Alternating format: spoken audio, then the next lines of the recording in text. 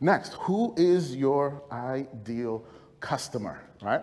And there are a few different ways that you can do this based on what you are actually creating, right? So the viewer is, if you're doing a video script, you want the viewer is, right? My ideal customer is, your audience is, the reader is, if I'm writing a blog, okay? Ways to tell it, this is who I'm actually talking to. Now, this is where we have to start getting really specific about what we're giving it.